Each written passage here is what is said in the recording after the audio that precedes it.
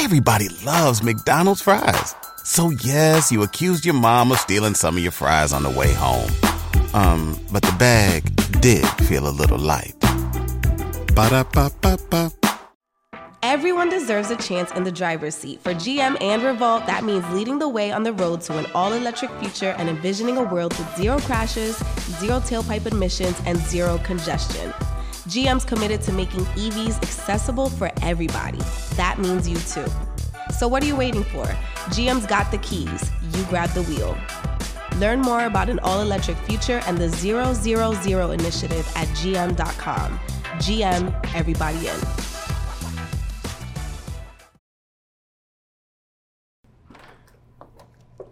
What's up, y'all? This is DJ Jelly right here, 8-Town. You already know I just jumped off the porch with Dirty Glove Bastard.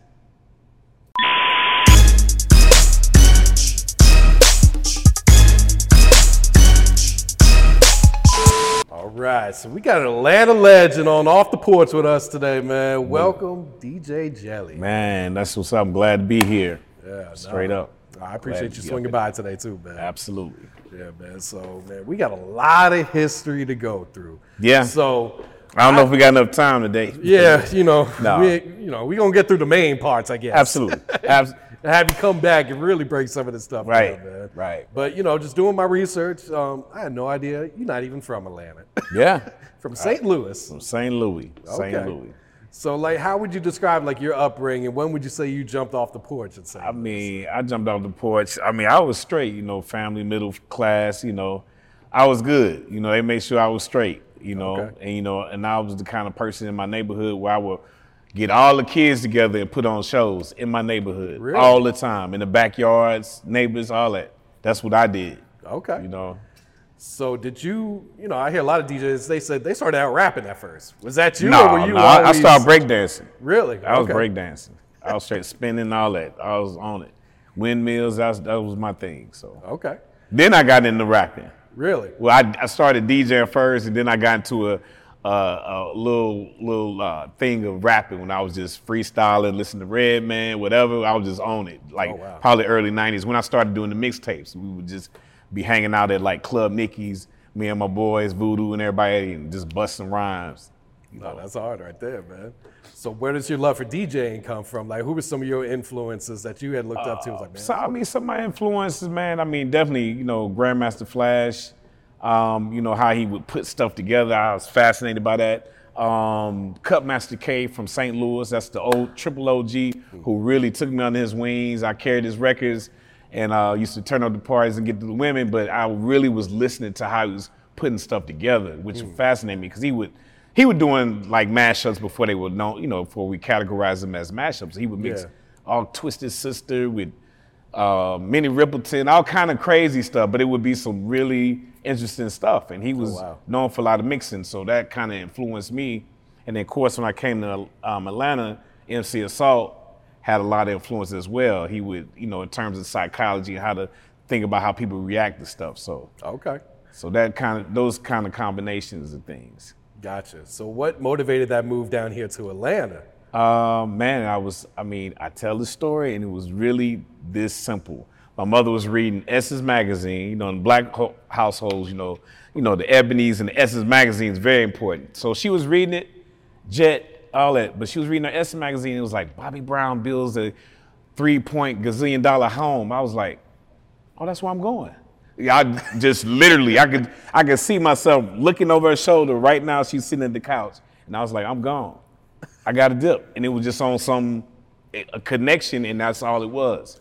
That simple, and I just got the hell on because I was just graduating high school, and it was time for me to just make some move. Actually, I was from community college, so I had to make some moves. I was like, man, I got a dip. Okay. So I had to get the hell out. This was like 88. Oh, wow. 89, yeah. Can you paint that picture of what the Atlantic music scene looked like? Because it's not like what it is today, with a lot of opportunities. So let me get past the trees first. All the trees everywhere. It was way more trees than it is now.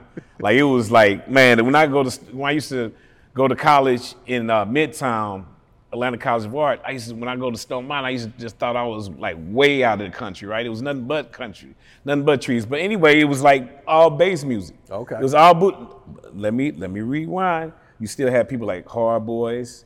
Shouts out to all of them over there. Everybody over that way. Dallas. You had the Capers, Kurt. Shouts out to Rashida and Kurt. You know, they've been putting in work. A lot of booty shake, of course, your Kilos, Raheems. You know, these are the pillars of the A. You know, had it was cracking in. And Luke really ran it. The influence of Uncle Luke. Okay, yeah. His influence you know, the strip clubs, the booty shake, the Miami bass was really a big influence at that time. Yeah. And man, it was Sammy Sam the Hitman. Okay. Can't forget about Sammy Sam the Hitman. He is the godfather of the street, Zone 3 and all that, man. So yeah. So it was party music and it was hard music.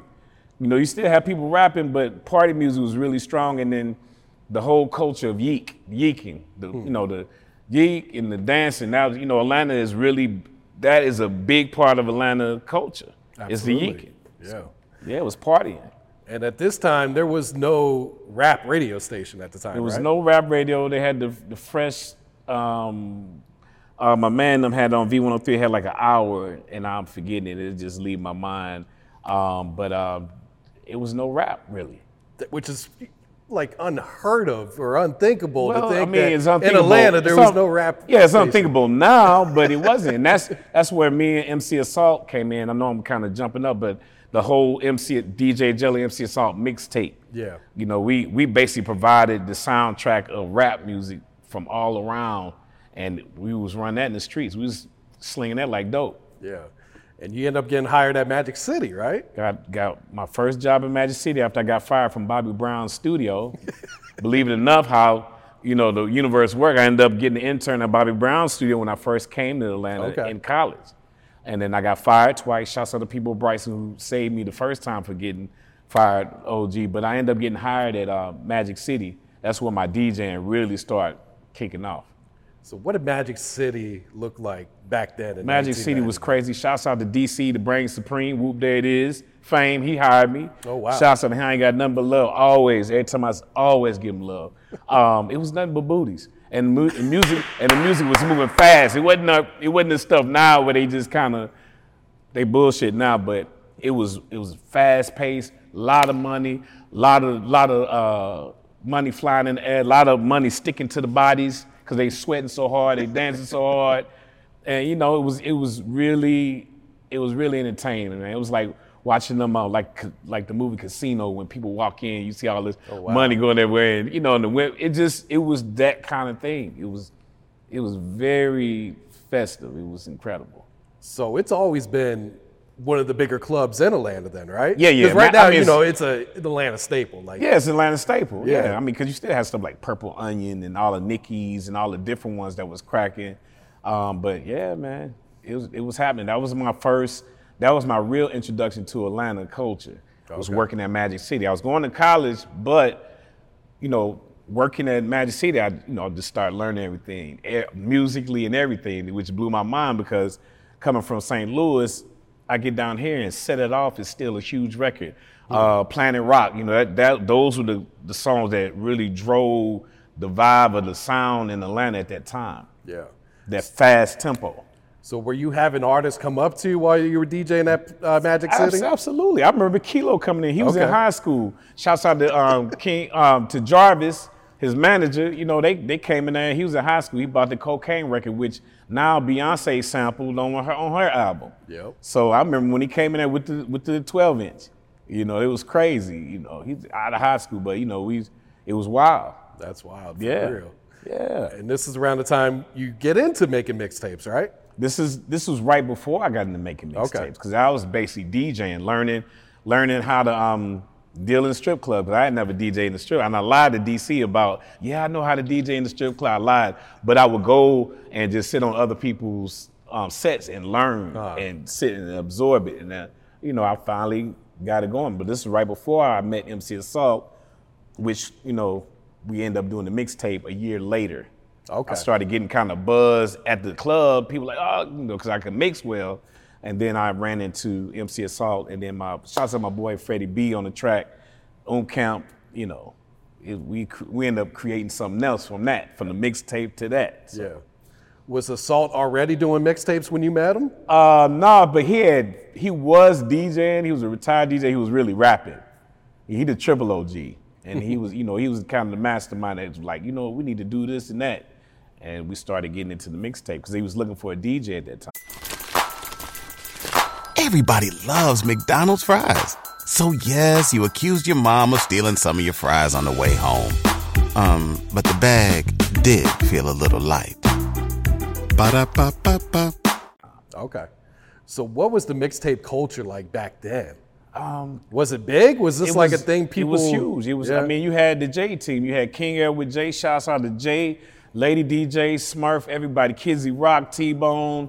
I mean, they was running the street. They had the streets on lock, straight from the east side. And they were doing the tapes, kind of how they was doing the southern version of what Drama did with his tapes, which is a New York concept where you talking shit all on tape. Of course, a lot of the Miami boys, they was already up on that, and they were doing a lot of vocals. Our thing was more of a production, me and Assault. We basically... At State Farm, we're committed to uplifting Black futures. In collaboration with organizations like 100 Black Men and National Urban League, State Farm provides high school students with the opportunity to learn and apply best practice strategies for saving and investing, all while offering academic support, life skills, and exposure to college access programs to prepare these students for life after high school. Check out 100blackmen.org and nul.org to donate and learn more. Like a good neighbor, State Farm is there. Mobile phone companies say they offer home internet. But if their internet comes from a cell phone network, you should know. It's just phone internet, not home internet. Keep your home up to speed with Cox. Cox internet is faster and has more reliable download speeds than 5G home internet. Cox is the real home internet you're looking for. Based on Cox analysis of Ookla speed test intelligence data Q3 2022 and Cox serviceable areas. Visit cox.com/internet for details. It was like a production. You would have scratching, mixing, remixing. We would basically really literally break the music without having to talk all over the record. Okay. People would stick it in. They were getting experience musically. Yeah. That's what really set us off different from any other the DJs that existed in the Atlanta scene, period. How were you getting these mixtapes out? Because obviously this is pre-internet, man. Yeah, this before YouTube, anything like that. So, man, I cannot believe we were working the streets Sunday through Sunday, going to Maddox Park, up down Simpson Road. We would walk and have bags and bags of cassette tapes. Oh, wow. Cassette tapes. It was for real, y'all. We had bags of, and it'd be a crew of us, 4 or 5 of us. Shouts out to Starvin Marvin. We would go and slang these tapes every day. How much were you guys selling them for at the time? We were selling for $10. Oh shit! And beating them up. We'd go re-up, buy more tape decks. I used to have a room where it was nothing but rolls and rolls of tape decks, and we would have people there working and dubbing them 24/7. Everybody have shifts. Come in. Wow. We were really working Sunday through Sunday. Man, I look back on that shit like we would do the mixtapes. We go sell the mixtapes. I hit the clubs, like all that. Go to college, like all that. Oh wow! 24/7. Shoo. Thank God I'm still alive. Yeah, and we in the digital era. We're in the digital era now, yeah. But I mean, we really did a lot of groundwork. Absolutely. As far as musically, and really helping a lot of artists in Atlanta, and really breaking the music in Atlanta, and breaking other music from other places to Atlanta. Because a lot of the Memphis stuff, shouts out to BF, my road manager, he would go on the road, get everything, Arkansas to New York, everywhere. We would get this music and just put it in our shit because we didn't have hip hop radio in the early 90s. So we would literally, those DJ Jelly MC Assault mixtape were like the Bible and a radio station for that time. And we was in the streets slanging them and breaking everybody on them. So you guys were really changing the game, like you said, by going to different cities and finding this music, because like you said, there was cash money, before they, a lot of these artists, before they even really blew up, a lot of the old Master P stuff, when he was still on the West Coast, a lot of the Texas stuff we would bring back, a lot of the Memphis music, like Juicy and Paul and them, we used to come to our flea market booths. Really? Bringing a hypnotized mind tapes. Yeah, and they all just that. had like volume 10 or some shit like that. That's how they were getting them out. Yeah. Paul Walden used to come to us, when we had the stores, because eventually from doing the mixtapes, we would go in and start creating these stores. We started in flea market spots. Then we started doing storefronts. So a lot of the artists through the 90s would just come, bring their music, you know. Yeah. It was, you know, we were doing the kind of the ghetto Starbucks. That was the Big Oom record stores. That's what we ended up creating. So Big Oom, how do you get introduced to him, and how does this relationship form? Man, shouts out to Big Lee. He ended up putting Big Oom with us and the Salt. You know, they came, they saw Starvin Marvin, the Salt in the parks, slinging the tapes. Big Lee was like, man, you get with them boys, they really own their stuff. I think y'all might be able to put something together. And Oom really got down and was like, shoot, I got some bread, what y'all wanna do? Let's open some stores. You know, what y'all wanna do? Okay, let's create a label. You know, Salt was like, man, we should do it regular, so let's do it. So we would just, you know, everybody was, you know, spanking out of high school and was doing whatever. Like, let's just try the shit. Yeah.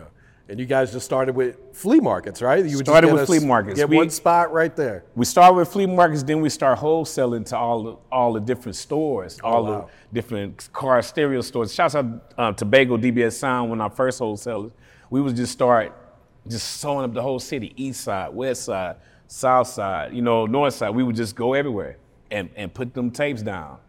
And it was like cracks. And then, you know, during that time, our biggest competition besides the J team was DJ Clue. Okay. Because he was banging them up. You know, he was bringing that New York. And of course, Screw, rest in peace, the whole, you know, all of them, Chopped and Screw, Mike Watts.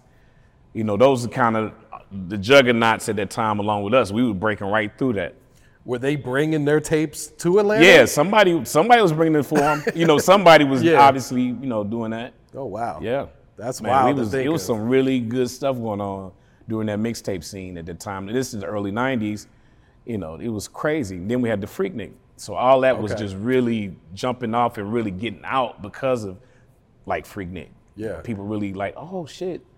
Because that kind of opened the door, you know, people's eyes to what was going on. And they were coming up here for Freaknik, and they were like, well, what type of music y'all be on? What the hell are you playing? A jelly tape? What the fuck is a jelly tape? They was, you know, it was really, you know, it was like that because people was like, what the fuck is this shit?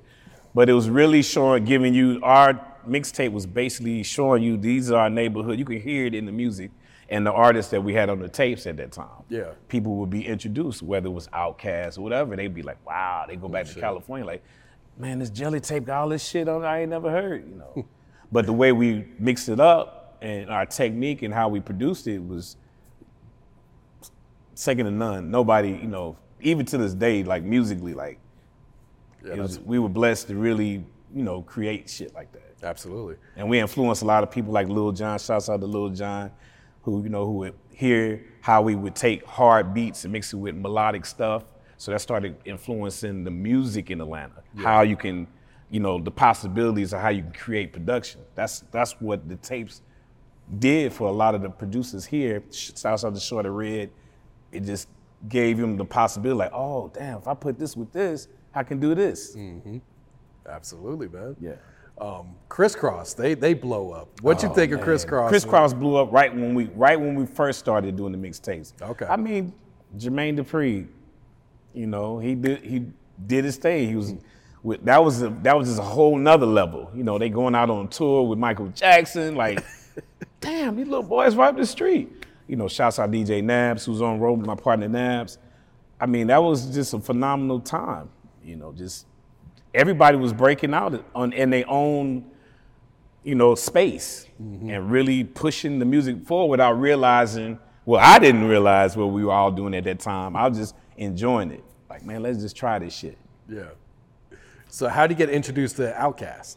I got introduced to Outkast. Shouts out my boy Darren Davis, who really was doing a lot of the records. Talib, what's happening? They were doing a lot of street team work at that time. Street teams, you know, getting the music out, and they kind of, the first time, it's funny. I forgot if it was Dre or somebody. They came to me at the flea market. They was like, man, we're going to go on tour. We need a DJ, blah, blah, blah. And I was like, man, I'd love to, because I had started really breaking their music on V103 at that time, because I had got to end up getting a little mix show in the early 90s in 93. Okay. And I just started, you know, during that time, it was a lot of New York and West Coast. I started playing a lot of this. So you had free reign at V103? I did. Okay. And I started breaking the music. But they came to me, moving forward, they were like, we're going to go on the road. We need DJ. And I was like, man, I love to, but we had started building all our flea markets, me and MC Assault, and then we started creating Big Oom Records. Okay. So I was just like, man, I just can't. You know, it's like my hands were tied. I was just straight up. I was excited, but so I kind of met him through that. And Darren, he started connecting me with him more and started breaking a lot of music. And then Goody Mob happened, and then I became Goody Mob's first road DJ. So that kind of full circle a couple of years after that. So that was a blessing. Which Outkast record were you breaking on the radio at the time? The first album.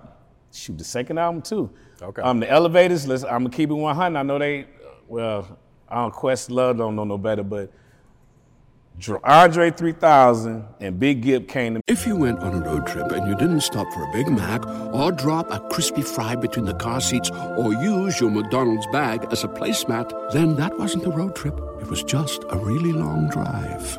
Ba-da-ba-ba-ba. At participating McDonald's. I was DJing at Hot 107 at the time. I don't know if it was Labor Day. I forgot when it was. But anyway, they came to me. They was like Jelly. They came with an album that was just yellow. Was it Gip or Big Boy? Huh? Was it Big Gip or Big No, Boy? it was Andre and Gip. They came. Both of them came to the radio station. Okay. Jelly, we need your help because I just got off the tour with Goody Mob's first tour. Gotcha. They're like, man, we need some help.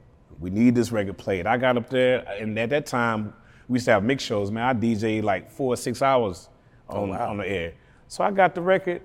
I'm bumping it. That shit sounding weird. It got the rim on it with the echo on it. I'm like, damn, this shit dope. This is different. Elevators. Yeah, this is different. Man, I played that record about an hour straight. Oh, wow. Then I went to mix it, came back, played another hour straight, bumping it. L.A. Reid calls my program director, like, he need to get up off that radio. We need that shit to stop ASAP. And my program director like, well, no, that's Jelly. He do what he do. So shout out. L.A. Reid didn't know they brought you this record. Man, he was 38. He was hot. Because one, from now I'm understanding, he didn't like the record, the way it sounded. Really? And two, just because it started getting out, that started bringing up the release date on the second album. So, hey, it is what it is. But it was, to be in cahoots and with all them folks, man, it's been a beautiful journey, Absolutely, yeah. And I'm the kind of person, I'm a fan of music first. Even before the artist, if I'm hearing something, I get excited. That's the kind of person I want everybody to hear what I hear. I'm like, oh, this shit is crazy. But yeah, that was some groundbreaking shit musically. So what was it like touring with Goody Mob at the time? At State Farm, we're committed to uplifting Black futures. In collaboration with organizations like 100 Black Men and National Urban League, State Farm provides high school students with the opportunity to learn and apply best practice strategies for saving and investing, all while offering academic support, life skills, and exposure to college access programs to prepare these students for life after high school. Check out 100blackmen.org and nul.org to donate and learn more. Like a good neighbor, State Farm is there. Mobile phone companies say they offer home internet. But if their internet comes from a cell phone network, you should know. It's just phone internet, not home internet.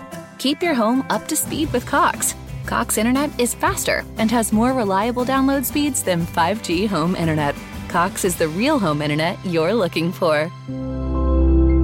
Based on Cox analysis of Ookla speed test intelligence data Q3 2022 and Cox serviceable areas. Visit cox.com/internet for details. Goody Mob, that was real interesting. That was my first time I toured with a group. And it used to be so funny because I always remember the story. Like, we would be in places and CeeLo would be like, man, I don't want to do this damn cell therapy no more. I'm so tired of this shit. But, he didn't realize if you have a hit single. Yeah, this is on BET, this is on MTV, this is what because he's thinking of an artist, man, I want to do this and that. But it was real cool. Shouts out to Cool Joe, because Cool Joe was like my rock on the road. Like Cool Joe real calm, smart. He got perspective and it was dope rocking with Cool Joe and Timo, definitely. But shouts out to Big Gip. Like it was good. It was good. It was a good run for me that first year. Yeah. And then after that, I ended up going to Hot when Hot came to the city. What year was that? Station. This was 97. Okay, yeah. New hip hop station. Everybody was excited. I got on board. Of course, I was mad because P. Diddy was coming down here trying to run the city.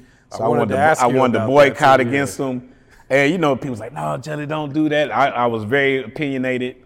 But anyway, everything worked out. Shouts out to that whole bad boy. It was, Was the city embracing Diddy when he came down? They were.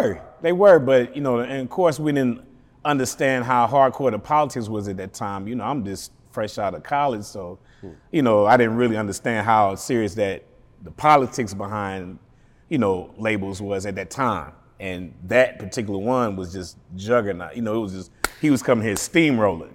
I was like, man, fuck that shit, you know. But everything worked out, man. Yeah. Here we are. So Camp Records launches. 95. 95. Who were the first artists? You had Hitman Sammy, right? No, Major Bank. Okay. Shouts out to MC Assault. That was his group. Loco the Lunatic, Starvin' Marley. It was like a gangster NWA Atlanta group. It didn't really do too much. But, you know, we tried to get it out. We did start developing the Camp sound from that, which was dope. Sammy Sam came and just set it off because he the straight OG hood hero, and loved Sammy Sam. Sam, I learned a lot from Sam.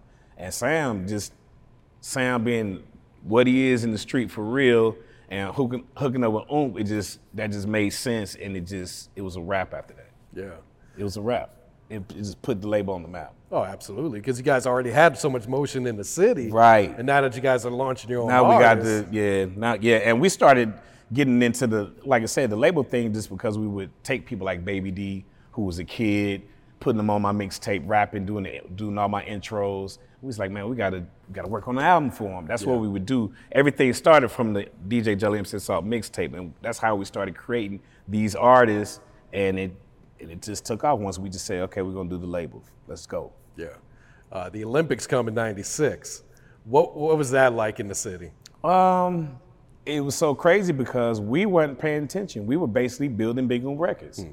So we knew it was there and existed, but we were all in the hood, working, doing all the clubs, the 559s, and doing our parties and developing our artists at the time. So we really had no connection with that, even though it influenced the city, obviously. Yeah. But we resonated more with the Freaknik stuff. Okay, yeah. Because we didn't benefit from that. Yeah, because we didn't. Yeah, it just brought a lot of people to the city. It just brought more people on top of whatever, with all things like Freaknik and everything else was put in place at that time. Yeah. So it just kept building up. Understood. Then crunk music comes to Atlanta. Crunk music comes to Atlanta, correct. What was that era like? What was it like in the clubs at that time? Man, chaos.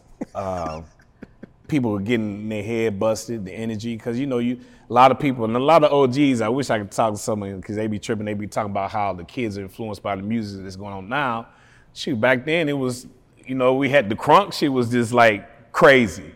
Everybody was way up here in terms of the vibe and being chaotic and obnoxious. So, it was all that going on. And, shouts out to Memphis, because Memphis had a lot of influence on that crunk. It's just that what Atlanta does is just take it and create its own thing. You know what I'm saying? Real shit. So that's what ends up happening. So the crunk era was crazy. 559, there was a lot of fights. It was crazy. The bounce, Pastor Troy, Baby D, East Side, West Side. So there was a lot of vibing going on there at that time. And a lot of people coming in town. Skinny Pimp, Tommy Wright used to come and hang out at the house, all that. And just vibe, get on the mixtapes.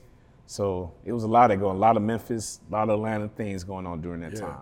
Yeah, when Baby D sat on the porch, he mentioned there was he even just said there's a lot of fights, but it didn't go past that usually. Yeah, it wasn't nobody going to their car and shooting somebody right away or something. It didn't get to that. That's what's so crazy. I'm talking people get busted in their head, blood, but it wasn't to the car and start blowing up the club and shooting the club up. Yeah. Damn. I'm up here now. I'm really thinking like, wow, and it was crazy. You would think it would lead to something like that, right? None of that. It wasn't none of that.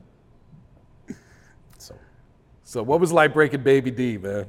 Oh man, he used to get on my nerves so bad, man. And he was a kid, man. But the thing was he was very persistent, and I respect that. Like he was on it. Shout it. What's up, man? I got this idea, man. Let me get on this tape. He would not stop.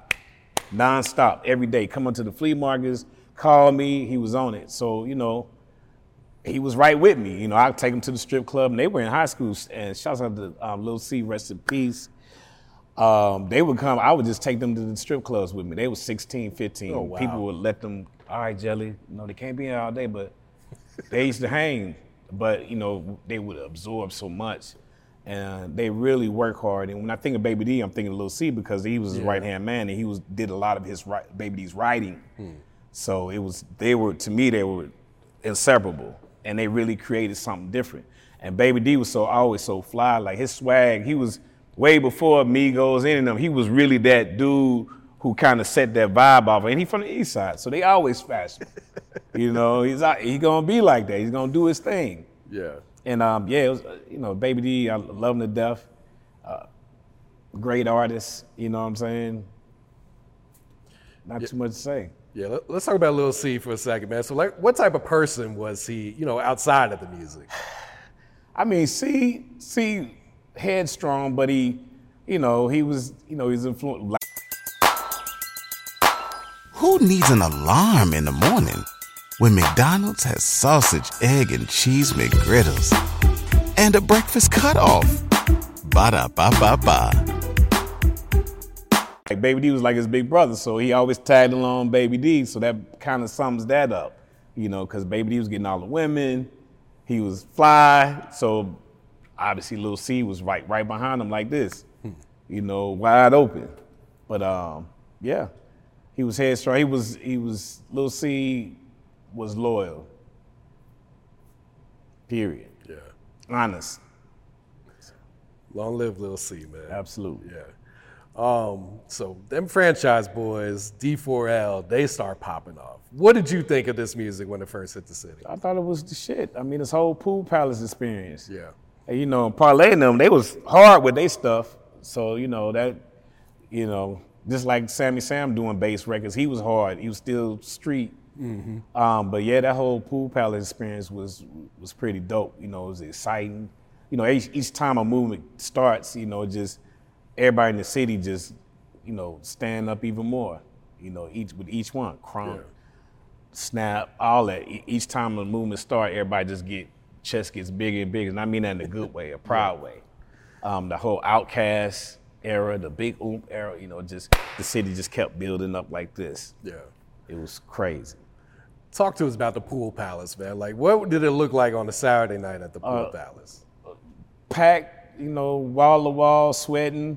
It was a smaller version of the 559. It was like an old, it reminded me of one of them old Alabama country town clubs with all the mirrors and stuff where you could just see yourself and dance, But I mean, it was the hood spot, and people would be up in that bitch 24/7. Shouts out to T-Rock, DJ. He was basically the OG DJ of that era. Man, excitement, nothing but excitement, man. And the dancing, getting back to the dancing, the swag, because Atlanta has a big dance culture, and people don't talk about it enough. And it's like from the Yeek to the Snapping to the Pool Palace, the vibe is, the movements, the beef it up, all that. Like that's Atlanta is about that. It's about showing off. It's about celebrating. It's about dancing. Dancing is just one of them elements that's important about Atlanta's music. Yeah. And they go hand in hand. Yeah, and Parlay was telling me like so many different groups were coming out, premiering their songs at the Pool Palace, and then that shit was taken off. It was just different, and they was in that side of town, on the west side. They were just like, damn, that shit hitting. Like each one, whatever, man. Shouts out to K-Rab too, man. K-Rab. Man, nothing but respect for K-Rab. He was working. Mobile phone companies say they offer home internet. But if their internet comes from a cell phone network, you should know. It's just phone internet, not home internet. Keep your home up to speed with Cox. Cox internet is faster and has more reliable download speeds than 5G home internet. Cox is the real home internet you're looking for. Based on Cox analysis of Ookla speed test intelligence data Q3 2022 and Cox serviceable areas. Visit cox.com/internet for details. Introducing the Dunkin' Run. $1 donut with any medium coffee. A whole new era of... I'm going on a Dunkin' Run. You want anything? Yeah, maybe a jelly donut and an iced coffee? You got it. Ooh, wait, actually glazed donut and a hot coffee. Okay, back on track. Make it a Dunkin' Run. Get a $1 donut with any medium coffee. America runs on Dunkin'. Exclude specialty donuts and fancies. Offer valid on medium or larger coffees. Price and participation may vary. Limited time offer. Terms apply. He was that scientist in there creating that sound, that minimalistic sound, you know what I'm saying, that Fruity Loop Yeah, he was like the first one to really use Fruity Loops and make he was hits on off it, of this. and he helped everybody musically Real shit. during that time. And then, of course, Unk came along, and we came with a more souped-up sound to the Blue Palace era and created our thing, which was our first huge major hit as a label following that. Yeah, talk about Walk It Out. What'd you think when you first heard this record? I mean, I knew it was jamming, and it took me almost 2 years to really get that record out. Like when a you're lot, doing it lot of phone independent. calling, not a lot of pulling up on folks in Florida, pulling up on people, giving them, during that time, you had to hit the road, Walking Out, I knew it was something special when I heard it. And it's so crazy because it just came off the heels of another group we had who disbanded at Intoxicated. Okay, Be Real, Shawty Beasley, who had that Walk It Like You Wanna talking. This is 04, before Migos. Shouts out to coaching them. Thank you for our settlement. But anyway, I'm and the BMI award for it too. right. BMI, I mean, it was just the production. Shouts out to DJ Monte, my little bro. Like, it was something going on as far as the energy and the sound of the music that was coming from us at that time, and just kept really building, right? And Unk, he was dedicated. He was doing the mixtapes with me and MC Assault, so he was part of the Southern Style DJ, our crew, DJ Monte. So he was like, man, I don't want to just be DJ. I want to be out in front. I want to be rapping. And he'd be at the crib listening to all these chopped and screws and all this real rapping and metaphors. And like I said, Paul Walden was coming visiting us at our record store in South Cobb, and me and Unk would always be there. And all this stuff started influencing him as far as rhyming. He's like, man, fuck that. Intoxicated just broke up. I'm gonna take the wheel. It was like, okay. And it was a rap. Everybody's energy was just on point because Intoxicated really was about to come up. Baby D was locked up. Intoxicated was about to really blow, and then it was a rap for a lot of reasons. And then Unk stepped in and didn't miss a beat. Yeah. It was a rap. Did you tour with Unk too? Of course. Okay. So what was that experience like, going all across the country for that one? It's so funny because right before Unk blew up, me and Monte was on the road a lot, traveling the world, Germany, Japan, Europe, as DJs, because of course the internet wasn't cracking, so we would come with that Atlanta shit. So shouts out to BF, our road manager. We would be off in places like Beijing, kicking it, Greece, and the people go crazy because, especially like in Asia, because they like instructional records, and they love to walk it out in the downtown, do it, because Unk was on the remix and stuff. Like, they loved it, and they ate Unk up with that because he was an instructional dance man. But if you really listen to Walk It Out, his verses, he really rapping. Yeah. He really spitting. But he just found a hook. They got clever with it, and it was a rap. And it was pandemonium, man. That was our first. We really broke through because before that we was straight. We was local. We was regional. And we kept it in house. Mm-hmm. We had a little success with Sammy Sam a little bit, but then Unk just knocked down the door, and that was, it was a wrap. Did he sign with a major? I can't remember. Did he sign with a major? Yeah, we ended up doing a deal with Koch. Okay. So, I mean, we really worked hard. Shouts out to Shadow and D. We worked hard. Yeah. And then we broke through. And then, of course, after that, a lot of other stuff started happening musically to the production for Flow Rider and all that, creating those hits. We started working more behind the scenes and really helping people, And coming back to Atlanta, then trap music hits the scene. Trap music, T.I. claimed it. It was already out before that. We just didn't call it trap. Yeah. I mean, niggas was in the trap rapping. CMP, that's what I think of that hard, but they was already on that. But T.I. claimed it. So it's marketing, I get it. Because everybody was like, well, we already been doing it, but he really said it was trap music and really branded it, and that was smart.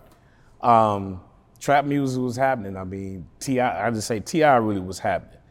As far as I knew him since he was about 14, same attitude. Oh, really? Same attitude, funky. He did one of my birthday parties.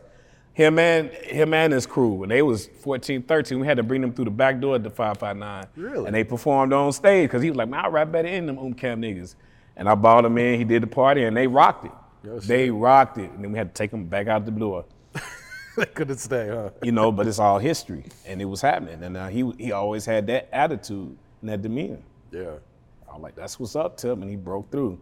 Then, of course, Jeezy.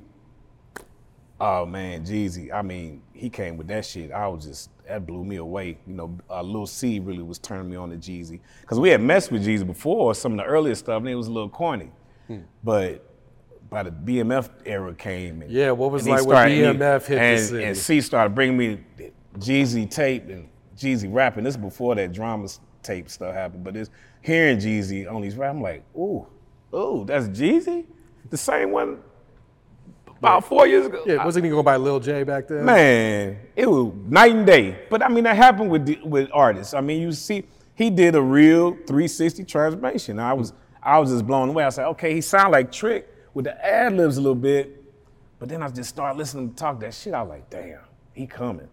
And then the BMF thing started popping off. You know, we in the 03, 02, 03, 04. You know, it's like, wow. You know, that whole thing, I kind of kept hands off, you know, because I didn't want to be caught up in nothing crazy. You know what it is. They used to come through, shouts out to Blue and all of them, Baby Blue.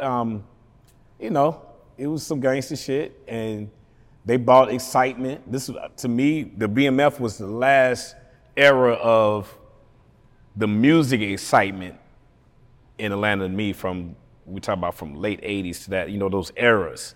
Like it was not, because those are the eras I've never seen or been in like that ever. You know, the stuff now is cool, is tight, and I'm pretty sure if I was 17, I might be feeling different, right? But man, those eras just really helped define Atlanta musically. You know what I'm saying? And it has kept us rolling quietly 20 plus years in the game, running the game quietly. Absolutely, yeah.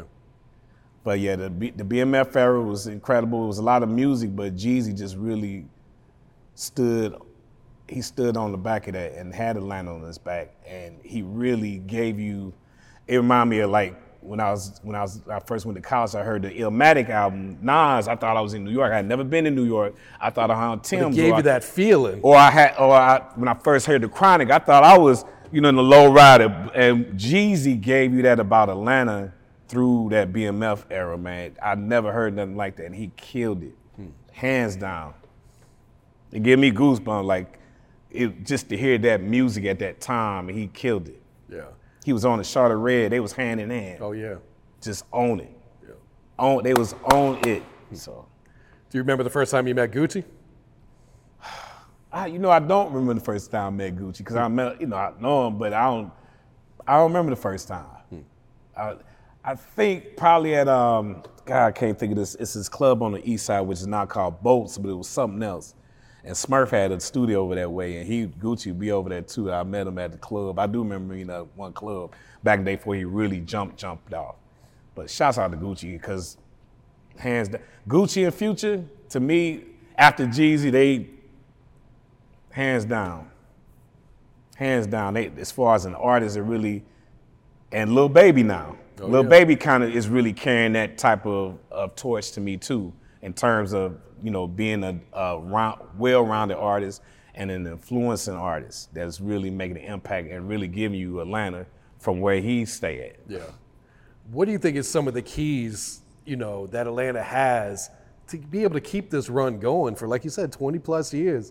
This is longer run than New York had. Quietly, right? I don't know, man. It's something unique. It's like, you see an artist, whoever it may be, and you just know, oh, they got that. It's just that type of shit. And this city is like that. It's just like, and it's for a lot of different reasons. Everybody say the Olympics, but musically, the music jump off and the Freaknik jump off to me really bought that, really ushered in.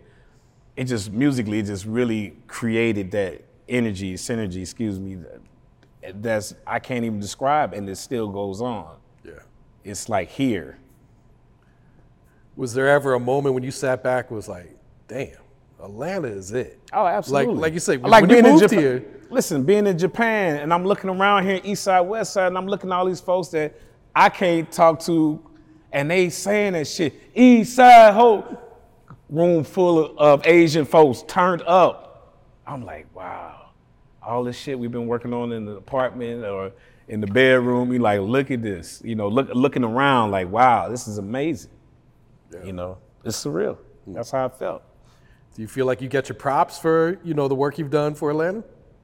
A little bit. When people see me, yeah. But, in terms of what's being said now, I know I got to do more podcasts. I know I got to start writing because people not going to get it and they don't understand. They only get a little bit of what's going on.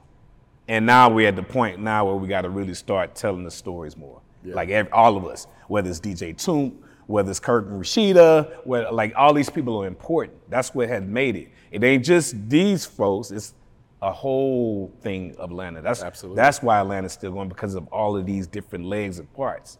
Real shit. So now we got to just start telling more, and that's what we have to do. Yeah. Do you care about getting your props? I care about people knowing it, but that is props, but knowing it, the world knowing it. They can understand the story and say, all these people are involved. It ain't no different than, New York, you got Grandmaster Flash, Cat, you got these different people, Bambaataa. You got to know your history of the music and the regions. Yeah. How have you, been able to remain not getting burnt out on this? I don't know, man. I like I said, I'm a fan of music. I love music. And it's just more than just Atlanta music. I just love music. And that's how I've done stuff with country singers, all kind of stuff, just because I love music. Probably that's what it is. It is my release. Now, the business itself or the people in the business of it, I get burnt out from that. Okay. But in terms of just whether it's breaking artists, helping artists, or DJing. Yeah. Where you DJing at right now? I do a lot of special events. Okay. I'm involved with a festival that I started with a couple of partners of mine called Weirdo Fest, where basically it's like artists that aren't of Atlanta norm, because they had to have outlet too, musically. Everywhere, man. V103, of course, radio station, Atlanta Hawks, tailgates for them, a little bit of everything, man. Did a lot of Red Bull stuff. I'm a first DJ for the rugby team here in Atlanta. Oh, wow. Last year, yeah, just different stuff. Yeah. I'm always into different stuff. That's the thing. Yeah. But as a DJ, I was just that person that was like, hey, world, y'all need to hear Atlanta, because this is shit, it's for real, And people used to laugh at me back in the early 90s when I traveled DJing, because they thought it was the countryest shit ever, the most fucked up sounding shit ever. But that's just how the game goes. That's how it works, man. Yeah, absolutely. So what's next for DJ Jelly? Man, probably more like doing documentaries and movie, man. Because like I said, man, I got to get other people involved, and we got to really start explaining and telling these stories so people can understand the world and in the books of history. We got to do that. We got to preserve, and we got to give everybody props in Atlanta. Everybody. I'm glad you're able to remember half of this shit. Yeah, absolutely. Now, I wasn't on hardcore drugs, but I love the women, but I wasn't on drugs hard, so thank God for that. Thank God I got a gazillion babies either. So, but yeah, man, it's been a blessing. Yeah. All right, Jelly guys, shout outs you'd like to give before you wrap it up here, bro? Shout out to everybody, all my people. You've heard a lot of the names in this interview. Those are my folks. It's really too many people to really name at this time. Make sure you follow me, DJ Jelly, the number 4 in real, on IG, the real DJ Jelly on TikTok. And man, just stay healthy and stay blessed and use that tool, like Cujo said right here, that power of thought. There's nothing like it ever in the world. Shouts out to God.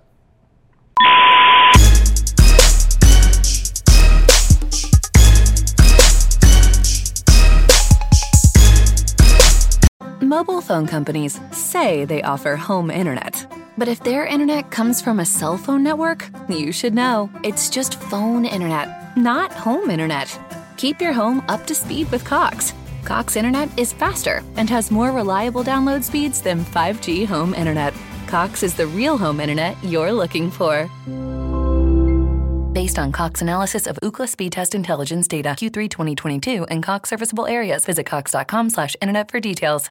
92% of households that join Peloton early in the year are still active a year later. Yeah, if you like cycling to EDM. Not just EDM. Try cycling to Broadway hits, take a scenic hike in Iceland on our treadmill, or row to some 80s jams. Because I have so much free time. Whether you have 30 minutes or just 5, Peloton can fit any schedule. 92% stick with it. So can you. Try Peloton tread, row, or bikes risk-free with a 30-day home trial. New members only. Not available in remote locations. See additional terms at onepeloton.com/home-trial.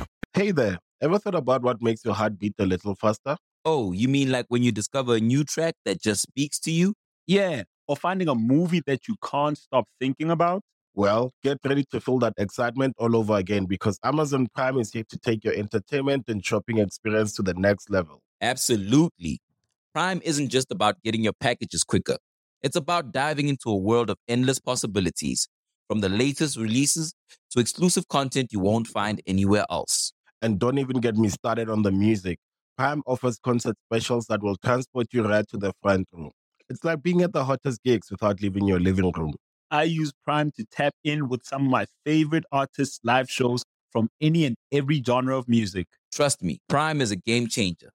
It's like having a personalized superstore and entertainment hub right at your fingertips. So why wait?